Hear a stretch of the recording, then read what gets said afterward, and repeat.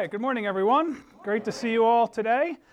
Thank you, worship team. Fantastic this morning, as always. Enjoy that very much. And any Sunday school kids, now would be the time for you to go. You're already gone, I see. All right, let's go to the Lord in prayer before we begin today. Lord God, we just pray your peace upon us and upon this service. And Lord, we pray that your Holy Spirit would come now and do its work, Lord. Let me be a mouthpiece for you, Lord, and let your Holy Spirit open minds and hearts to receive truth and to know your peace today, Lord. We pray in Jesus' name. Amen. All right, well, this is the second week of our Advent season, and this week's theme is peace. And so when we talk about peace, we're talking about the Greek word eirene, which is equal to the Hebrew word shalom. And so when we're talking about shalom, we're talking about a very complex Hebrew word. It means the well-being of the entire soul, body, mind, and spirit. That's the kind of peace that we're talking about. And so when you wish someone shalom, in Hebrew, what you're saying is, I wish you health, I wish you prosperity, I wish you well-being. It's more than just saying that there's peace between you and me. And so that's why in the Hebrew, shalom is used as a greeting, as a hello, and a goodbye, because when you enter into a conversation, you're wishing this peace upon somebody, and then when you part, you're also wishing that peace upon that person until you meet again. And so shalom means this kind of vertical peace that we can have with God, but it also means peace that we have with each other, peace with God vertically, the peace that God gives to us, and it's also an inner peace that we can have within ourselves. And so you see that peace, that shalom, has a wide range of meanings. And because it has a wide range of meanings, it has a wide range of opposites. So, for example, war is the opposite of peace, and hostility is the opposite of peace. But confusion and chaos are the opposite of peace, and fear and worry are also the opposite of peace. Conflict and stress are the opposite of peace. And so whenever any one of these things come into our life, all we want is the removal of that thing that is causing that worry and anxiety, and we want peace. But of all the different meanings that I think peace can have, when we're talking about the context of Advent and the Christmas season, what we really want to focus on is the removal of hostility between God and us. That's the kind of peace that we focus on. And that kind of peace comes only from the life and the death of Jesus Christ. He's the one who provides that peace. And in this sense, when we have this kind of peace with God, the removal of hostility between us and God, then we have peace with Him.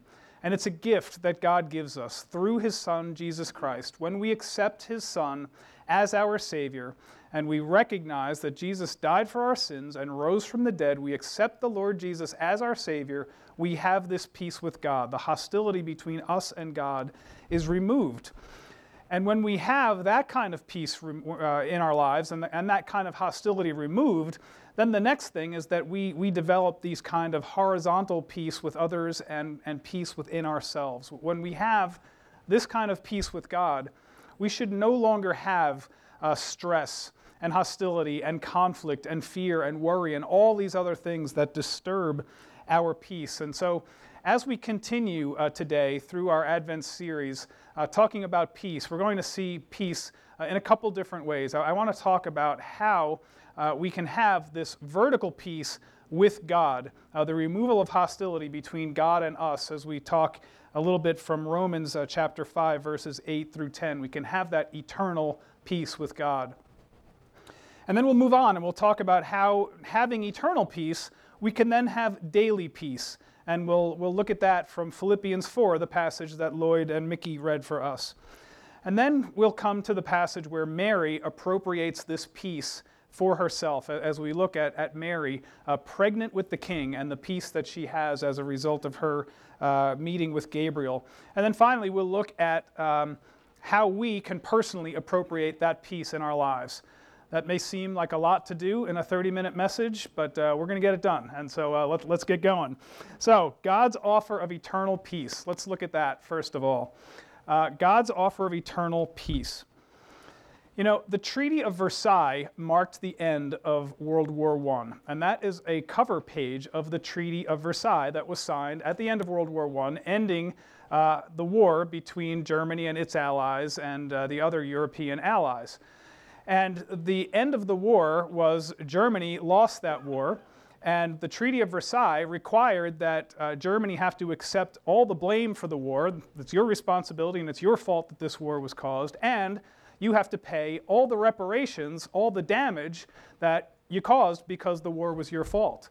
And Germany was forced to sign that treaty as a result of them losing the war. To the victor goes the spoils, right? And so Germany was not the victor, and they had to accept responsibility as a term of peace. And so they were forced to give up substantial property, a territory that they had acquired, and they had to disarm, and they were forced to pay what amounted to about $31 billion of 1917 money out to its enemies. And so the penalties to Germany, of course, were harsh. And for Germans living in Germany, they had a very strong sense of nationalistic pride, and they didn't like that they had to pay such harsh terms in their opinion, and so they were angry and they were bitter about that. And what happened then was that a young man by the name of Adolf Hitler, only 20 years later, rose up, capitalized on their strong sense of nationalism and pride, and promised them that he would return Germany to their future glory. And only 20 years later, he put into motion the events that led to World War II. And so at the end of World War I, the war was over, but there was no peace, right? There was no peace. Hostility remained, even though the bullets stopped flying. Well, when we talk about hostility between nations and the peace that results, that's different from hostility with God and the peace that results from the hostility when the hostility with God ends. God is different than us, right? God is different than nations, and he's able to offer peace differently than we're able to offer peace.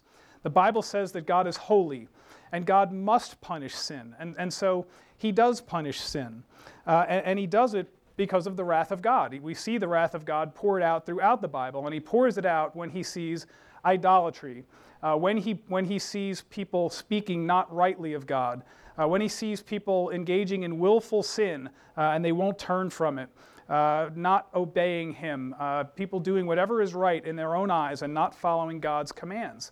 And so all of these things result in the wrath of God. There is hostility between us and God because of our sin.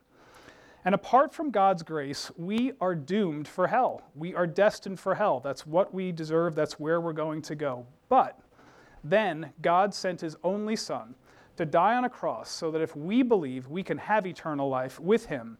And he died for our sins so we could have this eternal life. And so that is God's offer of peace to us. And there's nothing in us that merits this offer of peace. In fact, it's just the opposite. It's because he is so gracious and he is so good, and because he loves us so much, God offers us this peace not because of who we are, but because of who he is. And so let's just look at it. Let's look at this invitation. There are many throughout the Bible, but I want to look at Romans chapter 5, verses 8 through 10. But God demonstrates his own love toward us, in that while we were yet sinners, Christ died for us. Much more then, having now been justified by his blood, we shall be saved from the wrath of God through him. For if, while we were enemies, we were reconciled to God through the death of his Son, much more, having been reconciled, we shall be saved by his life. This is a phenomenal offer of peace to us. We are sinners. Jonathan Edwards wrote a sermon once called Sinners in the Hands of an Angry God. That's a phenomenal title for a sermon. And yet God offers this peace to us, right? Sinners in the hands of an angry God means doom and destiny for punishment. But because of God, who God is, he makes this incredible offer of peace to us. At the end of World War I, Germany had to sign this treaty or the war would have continued on and they would have suffered even further damage. And if our war with God was a human war, we would have had to pay reparations to God, right? We would have had to pay back to God because we are the ones who are the aggressors toward God. And yet, because of his great love and because of his great grace toward us, God makes the first move. And that's why it says in verse 8, while we were yet sinners, Christ died for us. While we are in open hostility, open rebellion against God, God dies for us. And God's grace costs us nothing, and it costs him everything. God had to send his own Son to pay for this sin. Those of us who have accepted God's offer of peace, we have been justified. That is, we have been saved. That means we have eternal life with him. And so we have to ask the question, well, what are we saved from? Look at what verse 9 says. We shall be saved from the wrath of God through him. So those of us who have accepted God's gracious offer don't have to worry about whether we're going to suffer the wrath of God. The hostility between us and God is over. The war is complete. It's done. And that's why, even though we will offend God from time to time by our sin, we don't have to worry about whether the war continues on, because Romans 8:1 says, there is now no condemnation for those who are in Christ Jesus. And that is one of the most comforting and most fantastic verses in the entire Bible. When we sang, "Hark the Herald Angels Sing" this morning, those words are just amazing, right? Peace on earth and mercy mild, God and sinners reconciled. That's fantastic, right? That's what God does for us. And so the bill for our past, present, and future offenses has already been paid, and it's been paid by the one who is offended. That is a staggering offer of God's grace. And this is the condition of those who have accepted this gracious offer of the Lord Jesus Christ through faith. But there remains the condition of those who have not accepted this gracious offer and invitation from God to be reconciled to him. John 3:36 says that he who believes in the Son has eternal life, but he who does not obey the Son will not see life, but the wrath of God abides on him. So we have two kinds of people in the world, right? Those who have accepted God's gracious offer and those who have not. Those who will spend eternity with God and those who will not. Those who are reconciled to God and those who are not. And so these are the two kinds of people in the world. And what we see today is that if you look out in the world, there are a whole lot of people who have not accepted God's gracious offer, right? And we are here to go out into the world and help people understand that there is an offer and that we have to get them to understand this offer and to move towards accepting it. But let me ask you as you sit here today, I mean, if you happen to be here today, and I don't know if there's anybody like this in this room, I doubt it, but if there's anybody in this room who has not accepted God's gracious offer, let's settle that issue today. Accept God's gracious offer of peace and removal of hostility with you so that you know that you will spend eternity with him in heaven.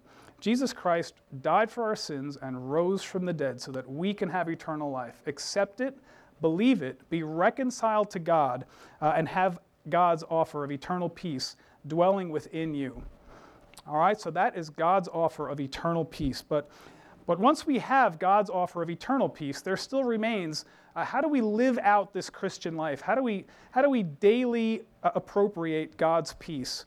Well, there's a couple ways that we do it. We have God's offer of daily peace, and I think there are three things that play a role in God's offer of daily peace. There's the role of the Holy Spirit in us having peace with God and peace in our own lives. There's the role of prayer in that, and there's also the role of thinking properly in those things if we're going to have this daily peace. And so that's what I want to talk about now, God's offer of daily peace. Having peace with God is just the most valuable thing that there is in the world, because every other kind of peace stems from the peace that we have with God. Matthew 16:26 says, "For what will it profit a man if he gains the whole world and forfeits his soul? Or what will a man give in exchange for his soul?" Well, when we get this peace with God that we were just talking about, we get something incredible. We get God's Holy Spirit given to us, indwelling us to live inside of us. And Romans 8:9 says that if anyone does not have the Spirit of Christ, he does not belong to him. So if you are a believer in the Lord Jesus Christ, you have the Holy Spirit dwelling inside you. And I hope I can prove it to you. You have been a sinner in your life. I have been a sinner in my life. And as we grow in our walk with God, we ought to, if we have the Holy Spirit in us, the sins that we commit ought to grieve us. We ought to mourn our sins. We ought to regret our sins. And if we do, It's because we have the Holy Spirit living in us who we are grieving when we sin, and we feel that. And so that's one evidence of the Holy Spirit. Another evidence is that I hope that as we continue in our Christian walk, we sin with much less frequency, regularity, and intensity than we used to.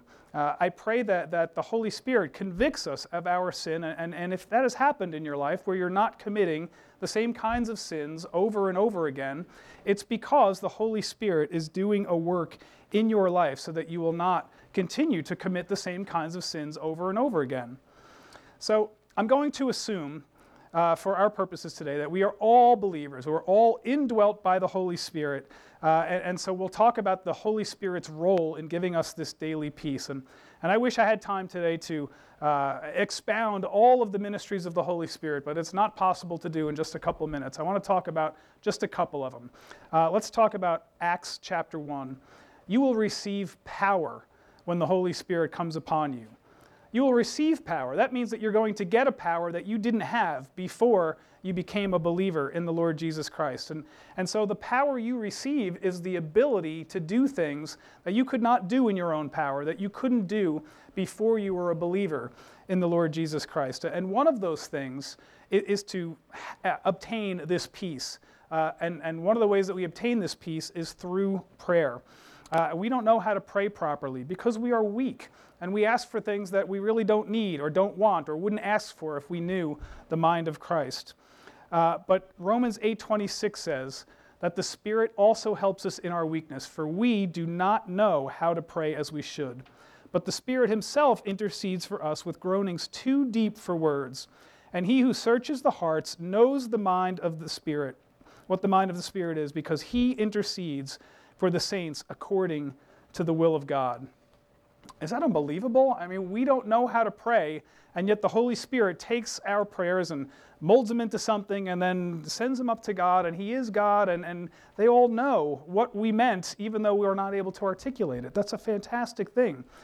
If we ever understood the power of the Holy Spirit that we have living in us, if we could ever fully utilize the power of the Holy Spirit, you probably have heard it said that we only use 5, 10, 15, 20% of our brain capacity, whatever it is, depending on what journal you read. The Holy Spirit is like that too. We use such little capacity of the Holy Spirit. If we ever fully tapped into what the Holy Spirit can do for us, our lives would be changed and they would be free from worry, from fear, from conflict, from stress, from anxiety, from all of these things that cause us not to have peace. And so that's what the beauty of this Romans 8:26 is that we can be so depressed and so anxious and so worried that we don't even know what to pray, and yet the Holy Spirit can take that little kernel, whatever it is, and turn it into a prayer to God. And since the Holy Spirit is God, he understands. He knows what we're going through. We don't have to worry about whether he's heard our prayer or understood our prayer. He compensates for our weakness by his great power to help us in our prayers. So that is the role of the Holy Spirit in giving us daily peace. We need to tap into that power. But there's also the role of prayer in that. The Holy Spirit helps us pray, but we need to pray as well and realize that Paul's letter to the Philippians is written to a group of Holy Spirit indwelt believers, and he's trying to tell them that you can have this kind of daily peace, and I want to tell you how you can have it. So let's just take a look at the passage that Mickey and Lloyd read to us, and I just want to think about these commands from Paul. Look what he says. He says, "Be anxious for nothing, and rejoice in the Lord always," in verses 4 and 6. Rejoice in the Lord always. Always rejoice in the Lord. So no matter what we're going through, rejoice in the Lord always, and be anxious for nothing. You and I have all lived long enough to know that it's very, very difficult to be anxious for nothing ever, right? Even for a minute. And he says, don't ever be anxious. Rejoice in the Lord always. How is it possible to be anxious for nothing and rejoice in the Lord always? When we've just gotten a bad diagnosis, or when our spouse has walked in and said, I'm leaving, or when your boss calls you into your office and says the company is downsizing and we don't have a place for you here anymore. How is it possible to be anxious for nothing when these things are going on? Well, tucked right in the middle there in verse 5, it says, "The Lord is near." And we have to understand that the Lord is near. In fact, he's so near that he dwells within us. He lives in our very hearts. And so when we see that, we have to look at Paul, how he's telling us to pray and how he commands us to make our requests known to God. Do you see that? Make your requests known to God, and then the peace of God, which surpasses all understanding, will guard your hearts and minds in Christ Jesus. Guard them from what? Guard them from fear. Guard them from worry. Guard them from anxiety, stress, conflict, and all these things that separate us from God's peace. Well, notice there that it doesn't say anything about answered prayer.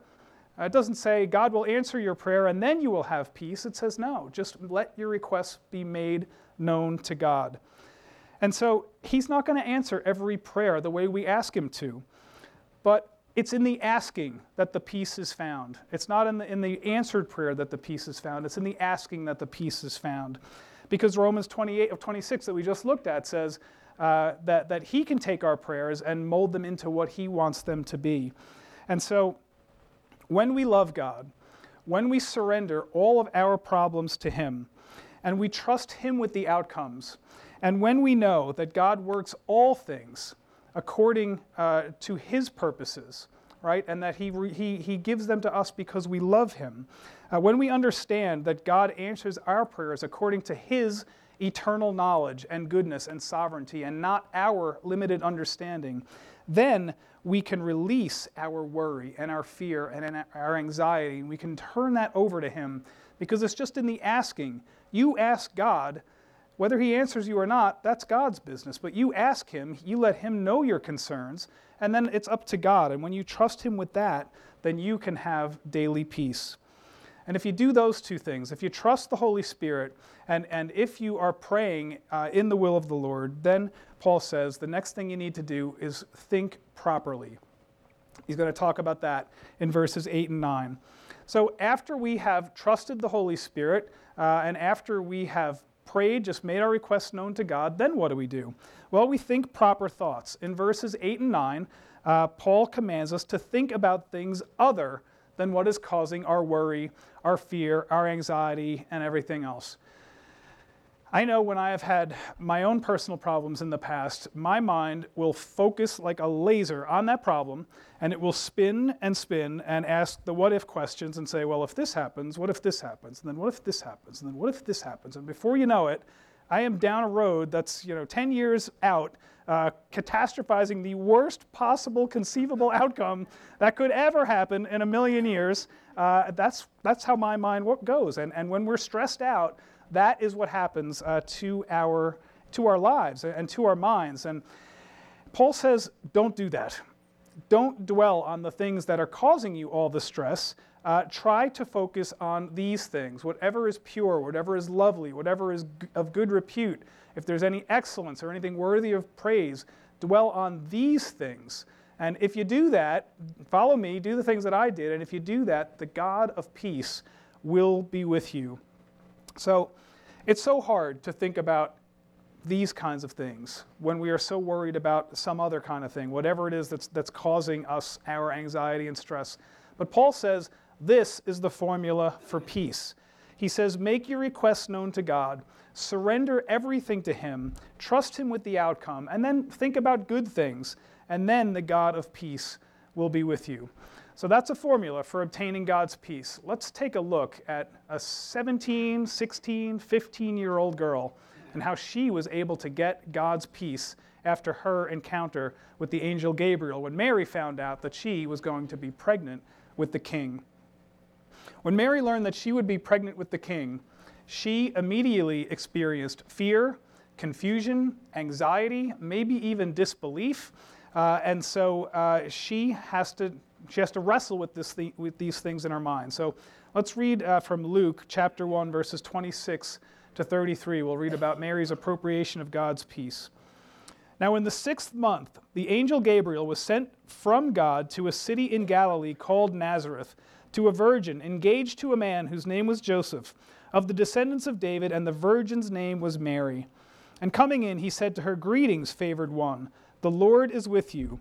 But she was very perplexed at this statement and kept wondering what kind of salutation this was. The angel said, "Do not be afraid, Mary, for you have found favor with God, and behold, you will conceive in your womb and bear a son, and you shall name him Jesus. He shall be great and will be called the Son of the Most High, and the Lord God will give him the throne of his father David, and he will reign over the house of Jacob forever, and his kingdom will have no end."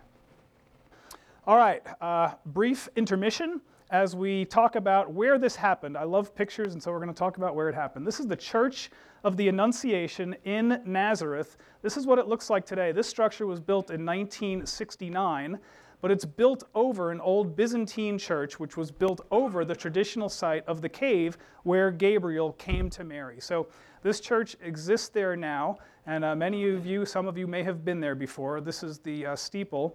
And when you go inside, this is what it looks like. That's at the main altar. Again, this is a new church, but what's not new is this area. This is down in the lower levels of the church. This is a Catholic Mass being celebrated around this grotto, which I'll show you a close-up in a second.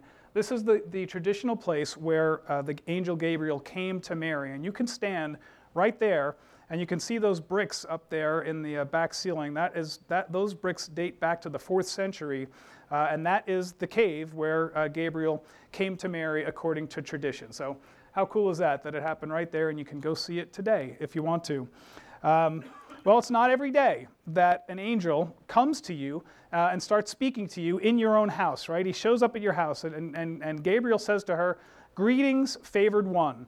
And her immediate response is fear, right? The Greek word there is diatarasso, and it's a kind of a hard word to translate. That's why some of your Bibles may say very troubled, some may say she was very perplexed, others may say she was sore afraid. You get different translations because that word has a bunch of nuances of meaning. But what's happening is that the bottom line is Mary is afraid because she's been greeted by this angel, and she's confused and she's worried. And the angel immediately gives her the peace of God. She says, "The Lord is with you. Do not be afraid." But then Gabriel goes on, and he's going to make all these statements to Mary that would have fulfilled Old Testament prophecies. And you can imagine that Mary, just a young teenage girl, her mind is going to be blown by this. So the Messiah is going to come, and he's been promised for centuries that he will come. And the people had been eagerly awaiting him. And so I think it's possible, or even likely, that maybe every teenage girl in Israel during these years was thinking, maybe I will be the mother of the Messiah. So how cool when this angel Gabriel comes and speaks to her and says, "You are the favored one, Mary. You are the one who is chosen." And so what happens then? Gabriel tells her that she'll have a son. And since she is a virgin, probably Isaiah 7:14 would come to mind. "Therefore, the Lord himself will give you a sign. Behold, a virgin will be with child and bear a son, and she will call his name Emmanuel." And Gabriel also said that he would be called Great, Son of the Most High, and his kingdom would have no end. And that would bring to mind a passage like Isaiah 9, verses 6 and 7. "For a child will be born to us, a son will be given to us, and the government will rest on his shoulders. And his name will be called Wonderful Counselor, Mighty God, Eternal Father, Prince of Peace. There will be no end to the increase of his government or of peace." And also 2 Samuel 7:16, "Your house and your kingdom shall endure before me forever. Your throne shall be established forever." And so here's Mary hearing these incredible words from the angel Gabriel. And she's probably not afraid anymore because the angel has put her at peace. But now she's utterly confounded, utterly confused. She asked how this could be since she's only a virgin. And so the angel answers and says to her, "The Holy Spirit will come upon you, and the power of the Most High will overshadow you. And for that reason, the Holy Child shall be called the Son of God. And behold, even your relative Elizabeth has conceived in her old age, and she who was called barren is now in her 6th month, for nothing will be impossible with God." And Mary said, "Behold, the bondslave of the Lord, may it be done to me according to your word." And the angel departed from her. Now, do you think that the angel Gabriel answered every question that Mary had before he departed? I've known lots of girls, and girls have lots of questions. she didn't ask a whole lot of questions, right? What will happen to me when I'm found out that I am pregnant? What will my parents do? Will I be cast out? Will Joseph cast me out? Will the society scorn me because of my immorality? And aside from those questions, what's going to happen to me? What's going to happen to this child? What's going to happen over the next 30 years? What's going to happen?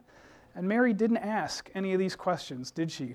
She had God's peace. She surrendered it all to God. She released her worry and her fear and her anxiety, and she said just the most amazing statement, "Behold, the bondslave of the Lord, may it be done according to your word." That's an incredibly mature response from a 17, 16-year-old girl. I cannot count many times that I've said in my life, "May it be done according to your will, Lord." My response is, "Lord, will you do it kind of according to my will too?" And, make it not so painful. But that's not how God works. But Mary, she wasn't worried about this new world of uncertainty that she was going to have. I mean, she was worried about it, but she had God's peace going alongside of her. And so did it mean that there would not be trouble? No. I mean, Mary's life was full of trouble. But it meant that through it all, she knew that the peace of God was going to be with her. She had God's reassurance, and she was blessed to be pregnant with the King. What an incredible blessing. Well, God wants us to have that kind of peace too. So, how can we have God's peace? The first thing is a rather simple one. It's simply believe the gospel.